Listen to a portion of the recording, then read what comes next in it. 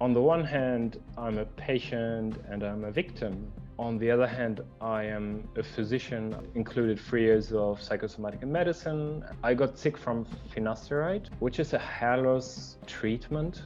Sexuality got really, really bad. I started to get gastrointestinal problems. The insomnia was the worst. Suddenly, I started not to have any sleep at all. And there's no education on this. Like, of all specialities, psychiatry is the worst. Medical error is purported to be the third leading cause of death in the US, killing 250,000 Americans annually. 23% of Europeans have been affected by medical error. Bad science embeds ME as medical harm globally, making millions missing. But less than 10% of medical errors are reported, because medical error is the secret many healthcare systems and governments work hard to hide. Wrong medication, wrong dose, amputate the wrong limb. I am Scott Simpson, host of Medical Error Interviews, and I talk with patients and families, physicians and advocates about medical error. They share secrets, stories, and most importantly, solutions.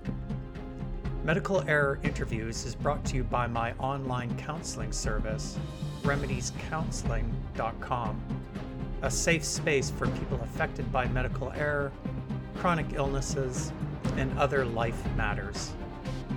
A note of caution: some may be distressed or triggered by the medical experiences of guests. When Dr. Simon Breeder tried to discontinue use of the hair growth medication finasteride, he experienced a myriad of very disturbing and disabling symptoms, but the medical system doesn't recognize post-finasteride syndrome and has labeled anyone who says they experience those symptoms as hysterical. Dr. Breeder was now confronted by his own profession's deeply embedded medical bias. Simon was experiencing horrible physical symptoms, but the healthcare system had already decided his diagnosis is psychosomatic. Talk about major cognitive dissonance. Simon had to reconcile years of medical education that psychologizes everything it does not yet understand with his own body's experience.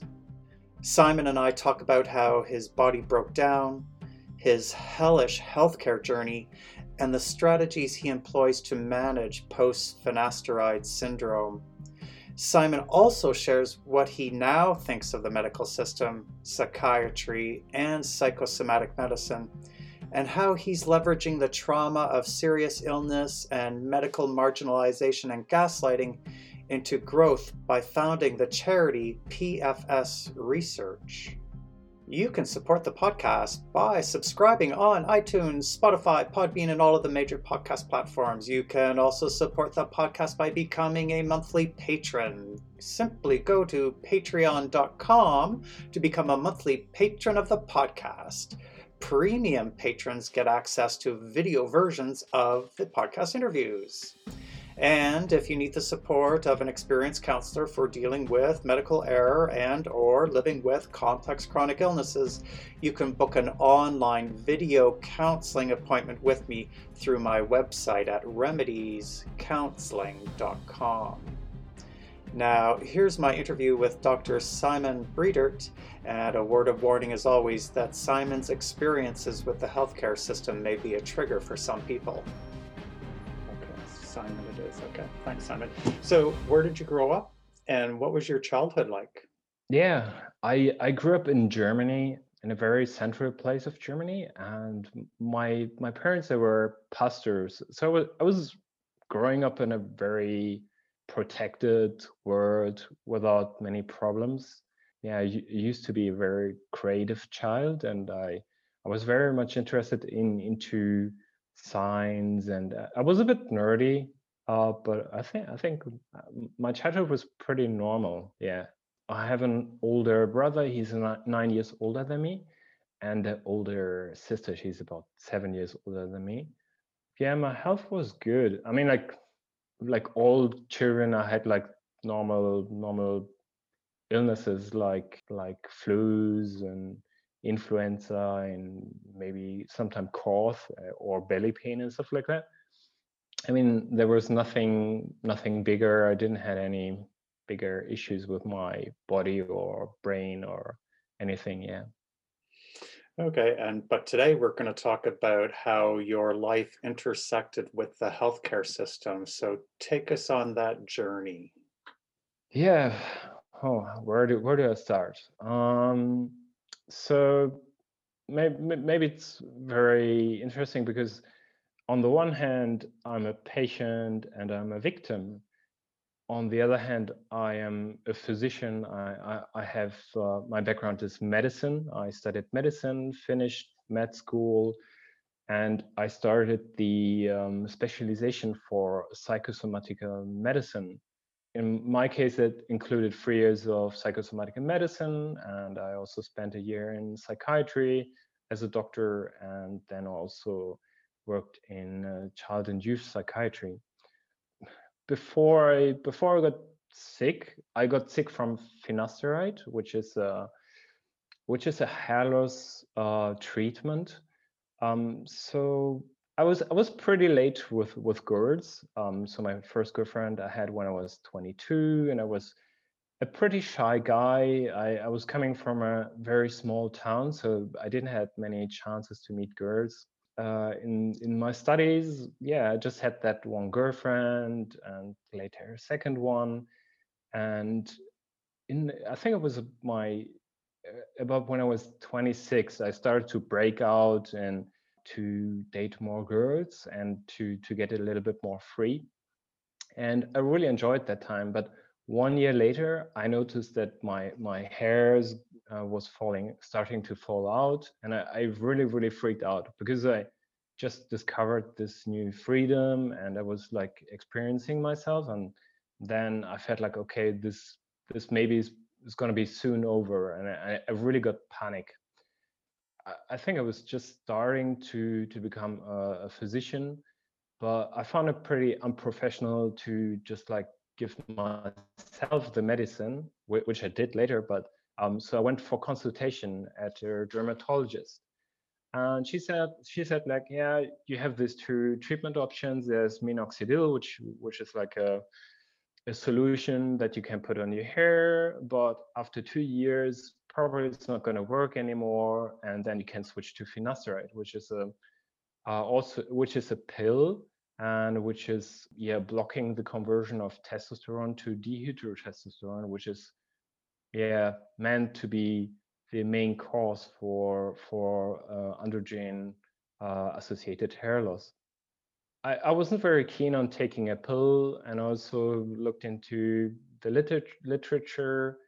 And so I felt safer with starting with a solution, and I was really great. Like my hair, personally, I felt like my hair was growing stronger. I had like darker hair, which was like thicker. I even got more beard growth. But then after 2 years, like it indeed lost some efficiency. And I had a good time at that time. But then I really fell in love with a younger lady. Yeah, I noticed that I started really losing a lot of hair, and I really freaked out again. I was like, okay, I have to try something else. So I was considering finasteride, but before I wanted to see the side effects. So I was looking also online into forums. Some people said they had erectile dysfunction from it or depression. I couldn't confirm that with any studies. From in medical school, we learn if you look into forum, it's always cancer. So be careful and always look at the literature.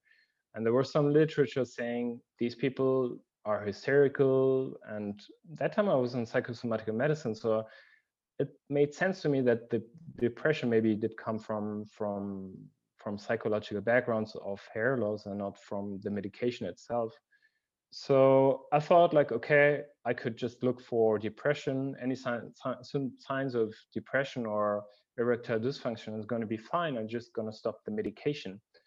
And yeah, I started the medication in 2015. I didn't go to another appointment because the insurance doesn't give back the money. So it was completely private and I could buy this medication as a doctor. It was all safe.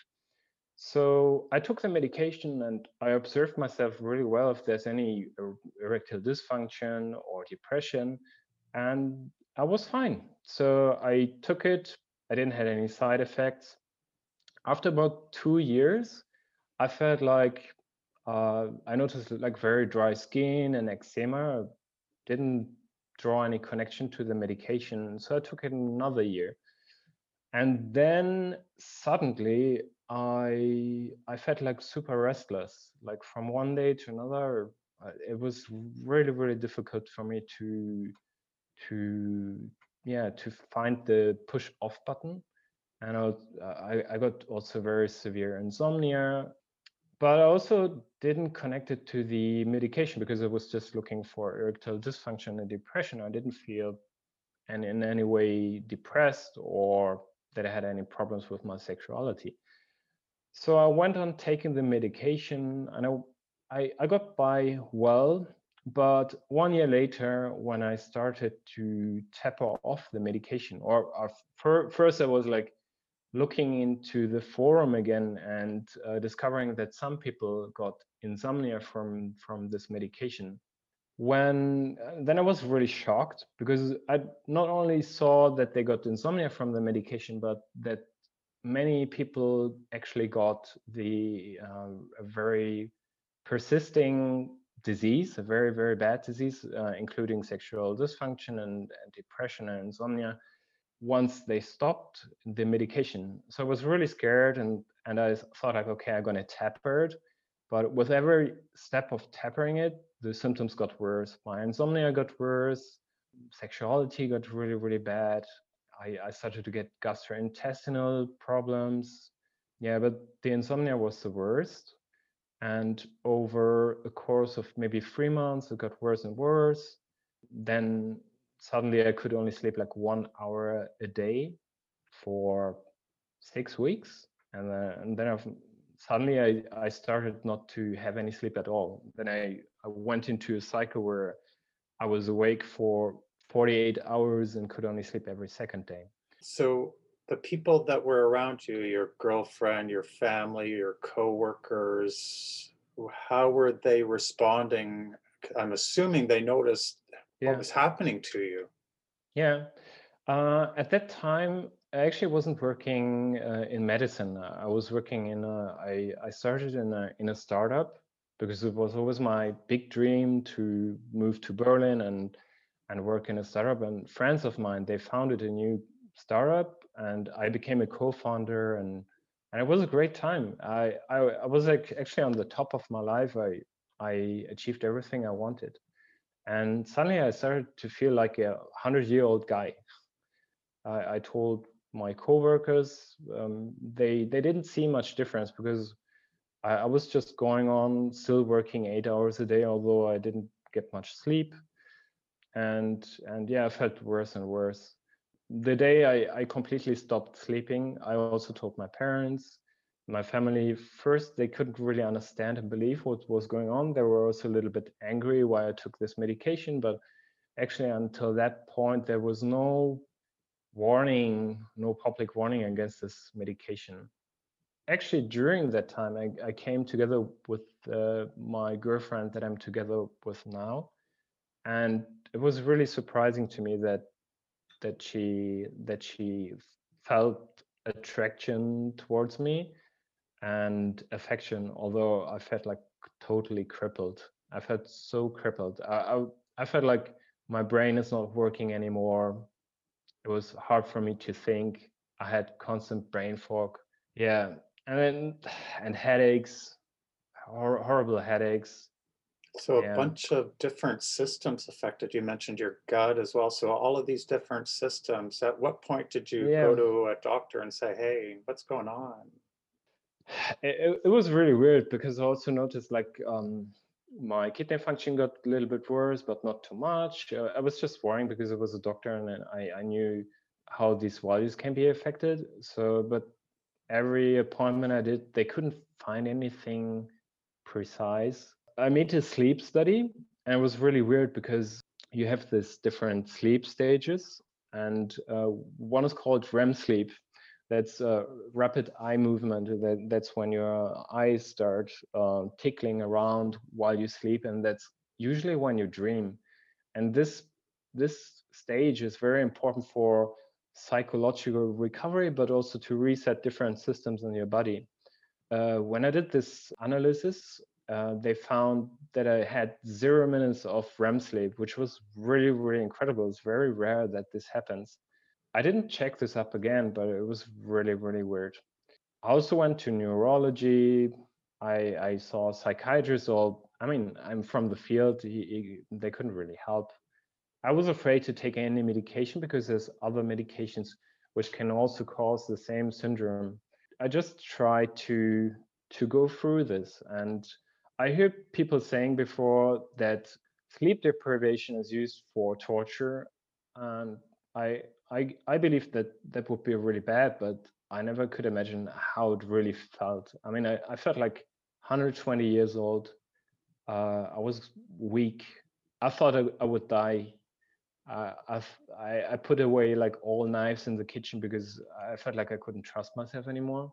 I promised my parents not to kill myself, but not for them, but because I was afraid of myself.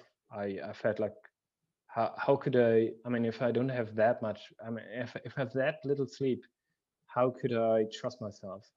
You know, maybe I do something really silly and I'm not aware of it. And it took me many, many months, but I got slightly better over time. I think the first improvements I had like after 9 months. Then I had like about 3 hours of sleep. And after another 9 months, I had something like 6 hours of sleep. And yeah, with a lot of sports, with a lot of supplements, I finally made it up to 5 to 7 hours of good sleep again. I had also lost like breast hair, muscles. I slowly started to regain a lot of these functions. Also, my sexuality got a lot better. I mean, there's still problems, but it's a lot better than it was.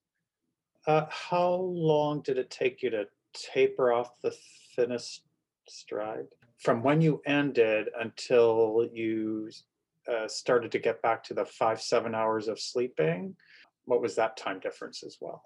Yeah, I tapered off the. I mean, like finasteride is usually prescribed in 1 milligram, so that's what I was taking. Actually, I think the symptoms started when I forget a dosage and then took like 2 pills and stuff like that. I tapered down to 200 micrograms very quickly within 4 months, but then the rest, it took me more than a year to taper the rest of these 200 micrograms.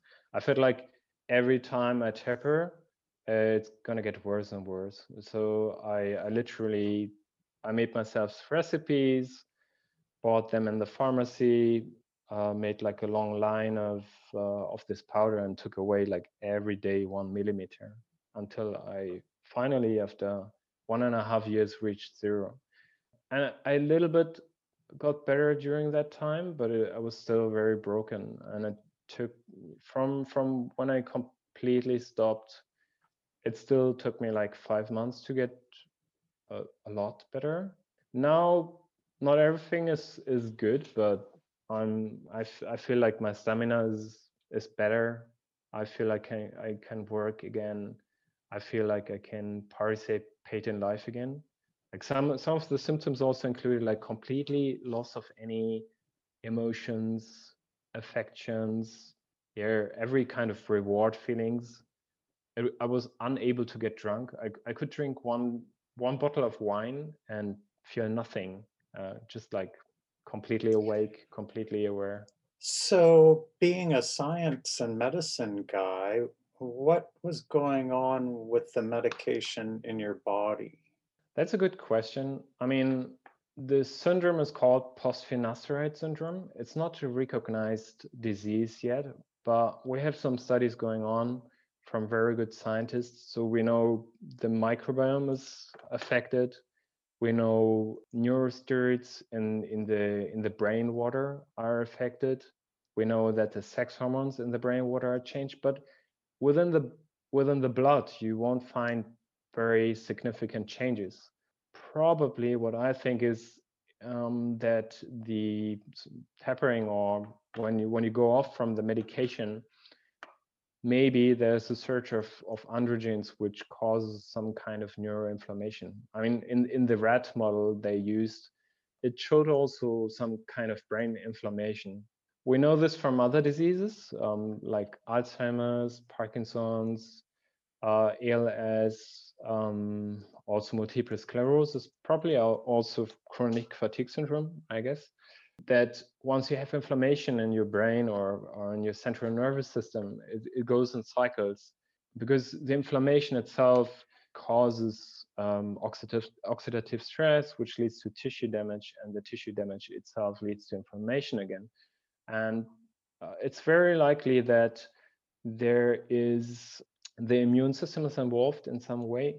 One study also showed that there is a methylation of a certain gene, which is also responsible for creating sexual hormones and neurosteroids. And probably this is one of the causes for the symptoms.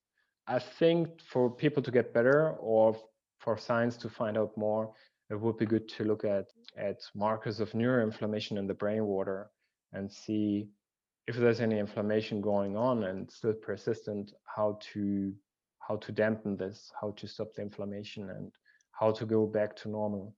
In some ways, we seem to be like people who are prematurely aged. We feel like 120, we have erectile dysfunctions, we lose stamina, many of us lose muscle mass and get a bit chubby. I think it's kind of premature aging in a way. So of all of those different physical and emotional, psychological impacts that it had, how much have you recovered? 70, 90%? Yeah, I would say I was at 10% of what I had been before, or 8%. I was completely destroyed. Wow, that And is now it's, really sick and disabled, that 10%. yeah, That's really, yeah, yeah. yeah. I was a walking shell, I would say. I was for nearly a year was more dead than alive. But I would say I've recovered on most days. I feel now like 90%, some days even 95%, and it's still improving. I'm trying a lot of things. I think sports, like high intensity interval training, and also weightlifting, everything that can increase androgens naturally, not by supplementing it, but like the body has to do the work. I think all these things can help a bit, and everything that may improve neuroinflammation. Yeah. It sounds like you're really on top of your diet as one aspect of keeping inflammation down. There's many people who are doing keto diet, but probably there's something to it, but I think it's also a hype. I try not to think too much about the supplements, but if I find some papers, or if I think there's some connection, then I try things. But I think there's also like some kind of religion to using many different supplements in the community. And I think it's also a problem because it distracts people from really taking action. They're waiting for scientists and doctors to solve the problem for them, but no one will come and solve their problem. So I think it's okay to take supplements, but I think people should, especially in the community, they should get involved more and do everything they can to organize fundraising, research, to connect with science, to build up organizations, to get the voice out. And I think it's far too little what is done there from the side of the community. It's very easy to say one is a victim and the doctors and scientists have to solve this. I think with this attitude, it can take 20, 30 years if there's any treatment at all. But if we really want to have a treatment that works for everyone, we have to understand the disease. And that means we have to do more than just trying different supplements that others already have been taken. And there's no clear pattern why it works in some people. Maybe it's coincidence, and why it doesn't work in others. Oh, so not everybody who has side effects from finasteride, even when they taper off of it, will recover like you have. Some of them will remain quite sick. A lot, a lot. Actually, I'm very, very lucky. I was a really, really bad case, and I'm very, very lucky to be at 90% again. Like many people I spoke to, they never recovered. They stay at 60, 70%. There's many people who just have erectile dysfunction or loss of libido and attraction. But there's also people who can't work anymore, who have so much brain fog that they cannot think, that they're constantly suicidal. We have a high level of suicides with that syndrome, and there's no treatment for it. And it's persistent. Some people recover, probably it's a natural recovery in some people who are just lucky, but most, they don't recover. They never recover. Many take their lives. And I had a friend from my good times back before I even knew about this disease, and we lost contact. And one day I heard my friend saying, you know, this guy, he's dead. He killed himself. And I was like, what? But why? He was like very attractive guy, very successful with women. He just finished his studies with A grades. He was very charming, very always in a good mood and very balanced. I found out that he started calling all my friends like that he can't relax anymore, can't sleep anymore.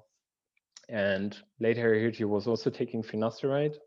Then one day I connected his mom, and she confirmed that he was also taking antidepressants because he really felt really bad.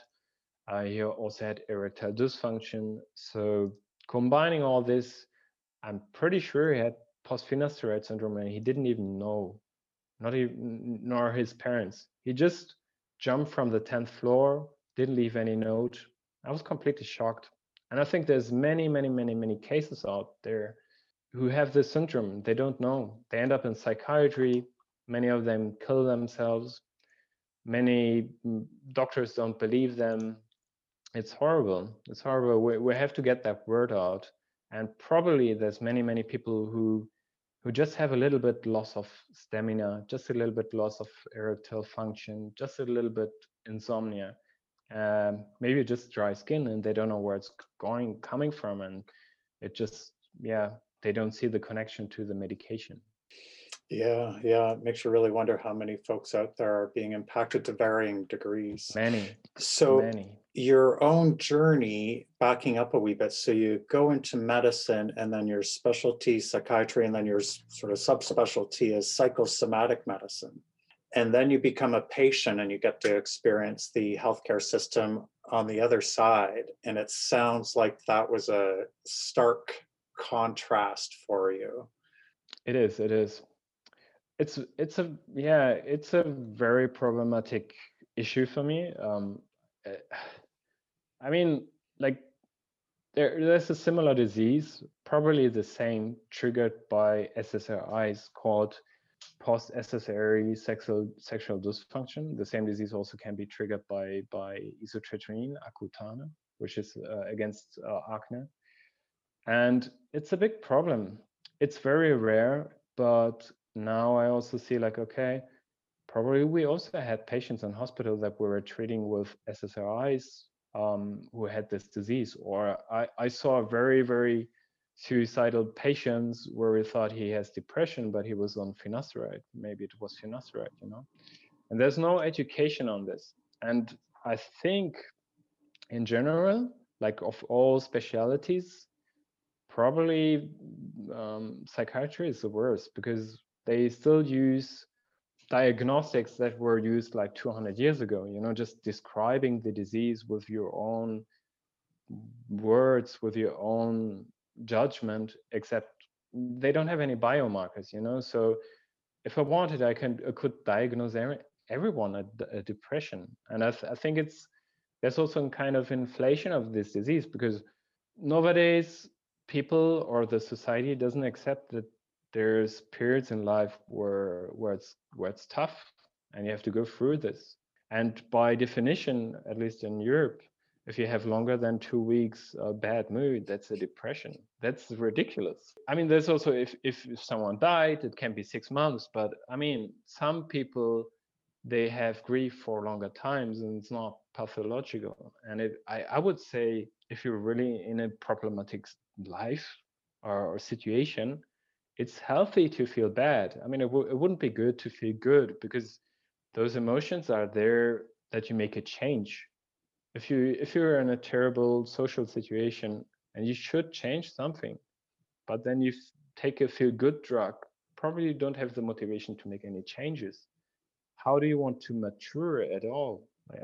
I think this is a big problem in society, and this needs to change.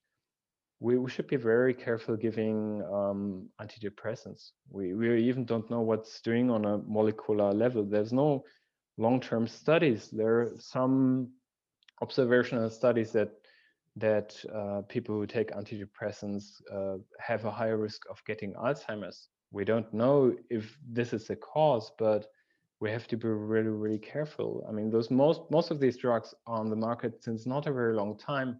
We don't have a lot of data what is the risk for it in 20, 30, 40, 50 years. So, and it can also affect the DNA and make epigenetic changes, like changes in the gene expression. And most doctors, most psychiatrists are not aware of this. And yeah, especially in psychiatry, so many things could change. I think in general, we need a medicine which is more preventive than we're just treating symptoms. Even with high blood pressure, it's not a cure. You still have to take the medication. Once you stop the medication, your blood pressure is up again, or even worse, maybe you even suffer a stroke because it's going up even higher. There's many evidence that with lifestyle changes, you actually could cure high blood pressure. You could actually cure arteriosclerosis. But in med school, we don't even have 1 hour of nutrition. I mean, we know about proteins and carbs, and we think we know what's healthy and what not, but we don't look at studies and which biomarkers are biomarkers for long-term health. Which biomarkers are there that can show that you get less mortality. Like, for example, looking at inflammatory markers, very important. If inflammatory marker are a little bit higher, something is going on in your body, and no doctor looks at these markers. I think there should be a change where we take all these different nutritions and we look at the biomarkers, and there are studies doing this. And then we see, okay, which diets are actually healthy, looking at these specific biomarkers. And we don't have any lessons on this in medicine. It's horrible. It's horrible. I think we could prevent so many diseases. But there's also, I mean, it's easier for people. People always, or not always, but many people prefer taking the easy solution, and they just want to come and someone should fix their problems. And I think this needs to change from both sides. Doctors have to be more preventive. There needs to be more incentives to prevent diseases and not just to treat symptoms. And on the other hand, there needs to be a change in society where patients don't just go to the doctor to fix their problems, but they are responsible for making their lifestyle choices, and pills should only be the last solution. I mean, I've got to say, Simon, that is some great insight into what really needs to change within the healthcare system and within the public who engages with the healthcare system. And I think it's only because you've had that experience of going through training as a doctor and being really sick and having the healthcare system not be able to help you. I often maintain that the best physicians are the ones who've been really sick and the health system hasn't been able to help them. Those are the ones who understand what really sick people are going through. When you mentioned about the pathologization of normal emotions that we may experience throughout our life, loss and grief. It just occurred to me that that has been taken a step further, and that it's become also the monetization of the pathologization. So with psychiatry's connection with big pharma and producing the psychiatric medications. Yeah, I think it's a really, really big problem. Probably even in the United States more than in Europe. I think there's a too tight connection between pharma and medicine, the doctors. I saw the problem in university where the professors who do the studies on certain things, they get the money from the farmer, but they are also doing the lectures for the students. So of course, in a way, they're already biased towards farmer and being pro farmer. I mean, there's nothing bad about farmer, but yeah, I mean, they're just thinking more in terms of pharma, and they're also the ones making the next generation of doctors. I think that's a big problem, and especially in the States, I think that's a big problem that we have. Doctors can in the States can earn a lot of money by promoting themselves and making deals with pharma, and I think this is this is crime in a way. You know, it shouldn't be like this, especially in healthcare. There should be really, really strict rules that you don't mix pharma, medicine, and I mean doctors and politics. I mean, healthcare should be the last sector where people make money on the cost of your health. They also have, it gives incentive for over prescription, for example, and it should be the opposite, right? I mean, there should be more incentive to make the best possible medicine and do the best preventive medicine, and also, yeah, extend the lifespan of people and not just like treating symptoms. And I think there's no good incentive for this. The incentive goes rather the other way, you know, making yourself rich on the cost of health of other people, and selling yourself as a, like, when I see those videos of doctors in the US, how they talk about themselves, and I see them as salesmen. I don't see them as men of science and that I would trust. Yeah, and I think it's horrible. Something needs to change. We need other incentives. Yeah, I absolutely concur. The medical system needs to be really shaken up or turned upside down, or it needs to, a big paradigm shift needs to happen. I mean, finasteride is also changing the expression of some of the enzymes in the liver, which are for detoxification, but also for the metabolism of sexual hormones. And the same enzymes are also expressed in the brain. And what I noticed, for example, is that I used to drink a lot of coffee. Now I can't drink no coffee at all. I was drinking 7 cups of coffee on a good day, like a few years ago. But if I drink now just like a quarter cup of coffee, the next 2 days are gonna feel really, really sick, and my sleep's gonna really be really bad. I don't know, maybe it affects the cortisol, but and many other people, they also report that they really, very differently react to medications. So I think some of these enzymes, which are in the liver and also in the brain, could be affected, and it would make sense a lot. Probably there's some kind of methylation and epigenetic changes in these enzymes and genes. But as long as we don't have studies and data, we cannot say for sure. Many things point towards that. Once I started finasteride, like my liver enzymes went up, although I was living quite healthy, and suddenly my triglycerides were skyrocketed, so that even like a doctor I went to said like it must be genetical. And later it was like 5 times, 6 times higher than now for no reason at all. Yeah, also this points towards some changes in the liver. We also see in some studies that finasteride and dutasteride, which is another similar medication, can affect the liver and lead to liver disease in rare cases, or cause diabetes, which is also related to the metabolism in the liver. So there could be something to it, and I think definitely one day we should make a study and see what's going on in the liver or these enzymes. Yeah. So now that you've had this huge experience, what's your view of psychosomatic medicine? Mm. Yeah, that's really funny. Because now I'm just like lacking one year to finish my specialization, and I started medicine to actually become a psychotherapist. So in Germany, you have like two different paths. You can either study psychology, but I didn't like statistics. And I thought like, okay, if I study medicine, I love the body, like to understand systems, and I can still go into medicine. So I went through medicine. And one thing I really liked about psychosomatic medicine in Germany is that they have this holistic approach, that they look at the body, but also at the mind.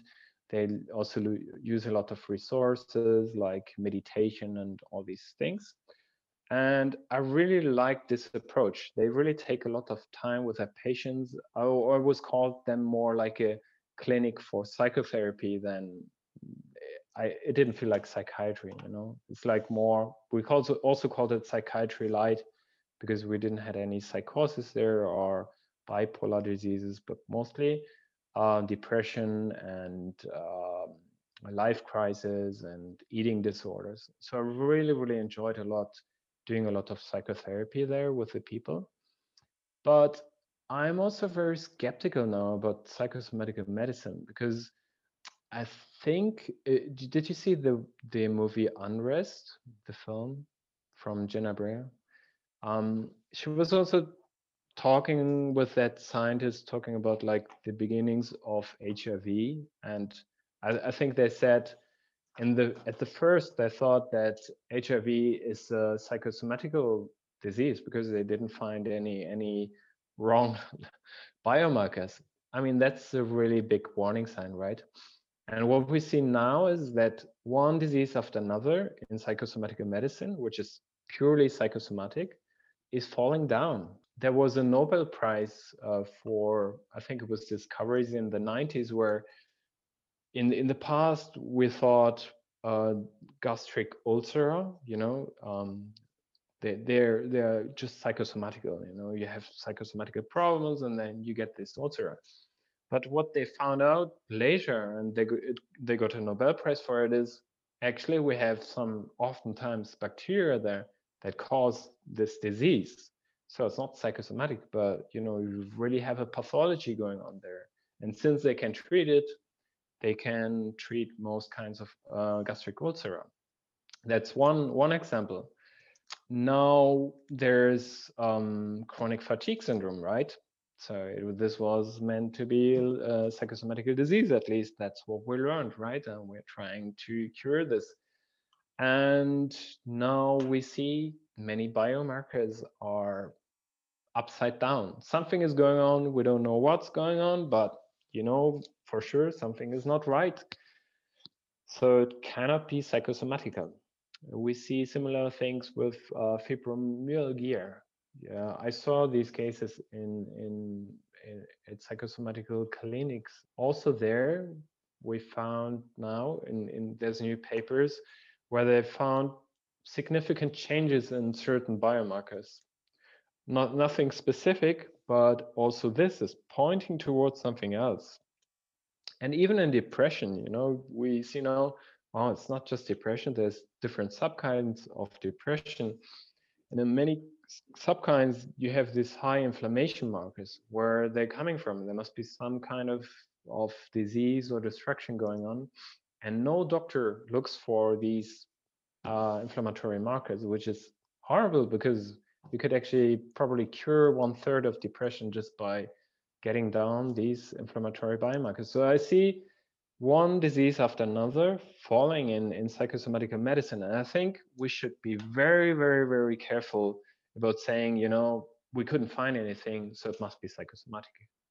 A psychosomatic approach can also always be good as an additional support, or maybe as a trial. Maybe it is psychosomatical, and let's see if you get better or not. But if it doesn't get better, you probably on the wrong track. You know, you shouldn't just say like this is for sure psychosomatic. There's no biomarker to prove that it's psychosomatic. We should be very, very careful, because not finding anything doesn't mean there's nothing, right? We can only find what with the technology that's available, and with the panels that we do. Usually we don't test for everything, so maybe there's something we didn't test, or maybe we don't have the technology yet, maybe we don't have the insights yet. Even in the blood, we just discovered like 50% of biomarkers and molecules. What about the other 50%?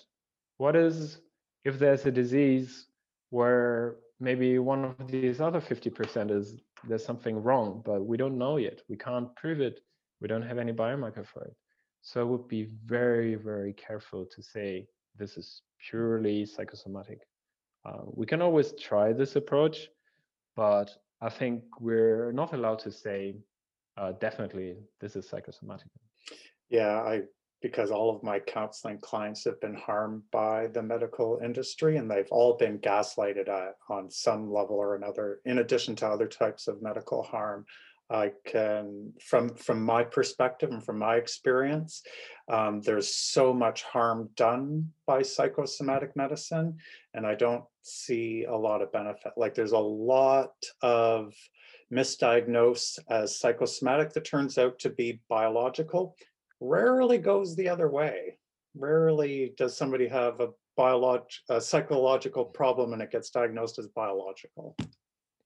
And I think one of the biggest harm is the stigma. If you just say, like, if you put a stamp on it and say, like, this is psychosomatic, this is like, the road ends there. You're not going to do further studies. You're not going to look more into what could be the real cause. Then it's just like, it's finished. But I think we shouldn't stop there. I mean, we should never, as long as someone is suffering and continue to suffer, we shouldn't stop and say, like, file closed. Never. At the peak of my feeling bad from that disease, my flatmate kicked me out of my where I lived. I had to move with my girlfriend. My partners, they split up the company behind my back. Like, everything came together. I got very sick. Yeah, I mean, luckily in Germany we have state in the state that is taking care of you if something happens. I wasn't really scared of ending up on the streets, but it was like just horrible, when everything comes together, and then you have this disease on top, and you cannot even fight for your rights to get your shares of your company, or to stay in that flat and explain, like, why you're so silent and why you withdraw a lot. Yeah. But on the other hand, I'm also really, really glad, because this also taught me how to fight, even if it's really, really difficult. I think I matured a lot in that time. It sounds like you may have experienced post-traumatic growth. What is that? So you've heard of post-traumatic stress disorder? Yeah. Yeah. And so a potential stage after that is growth. So when you make meaning out of your experience, either a personal experience or change on a system level or relationship level. Yeah. Sounds pretty much like Viktor Frankl. Yeah. But yeah, I like this approach. So what are you doing now with your passions and your energy and your motivations? I mean, I'm fighting for solving this disease. I can't solve it myself. I found it in association. We're now a charitable organization, and we make sure we organize funding, we organize research, we get together with other diseases that share similar, or that have similar challenges in terms of stigma, in terms of symptoms, where there might be an overlap in maybe a pathology, because those diseases are very rare.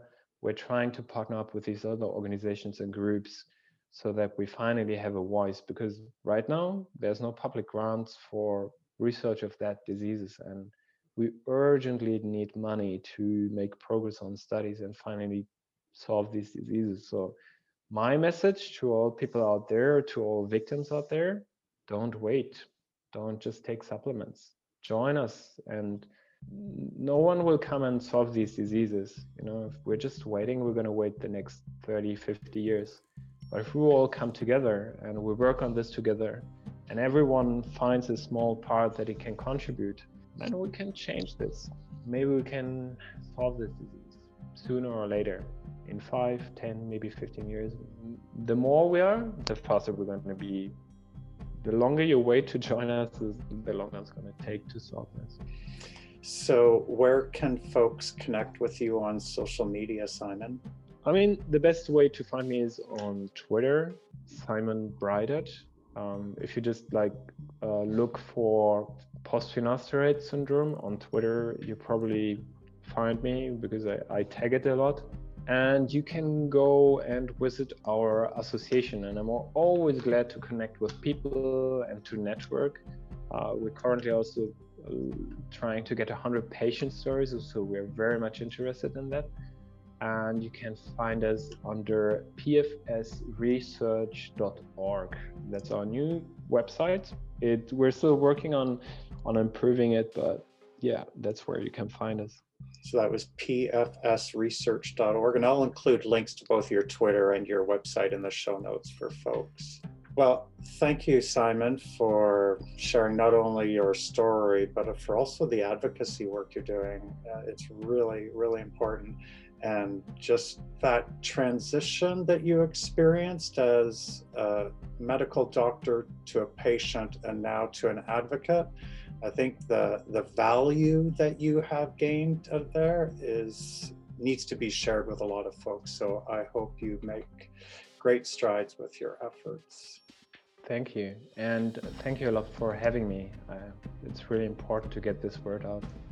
Absolutely. Thanks, Simon. Well, a big thanks to Simon for sharing his experiences and for the work he's doing in bringing awareness and education around post-finasteride syndrome.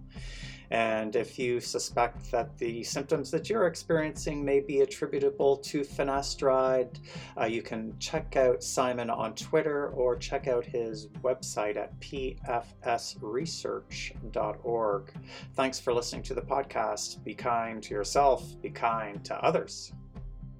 You can support the podcast by subscribing on iTunes, Spotify, Podbean, and all of the major podcast platforms. You can also support the podcast by becoming a monthly patron. Simply go to patreon.com to become a monthly patron of the podcast.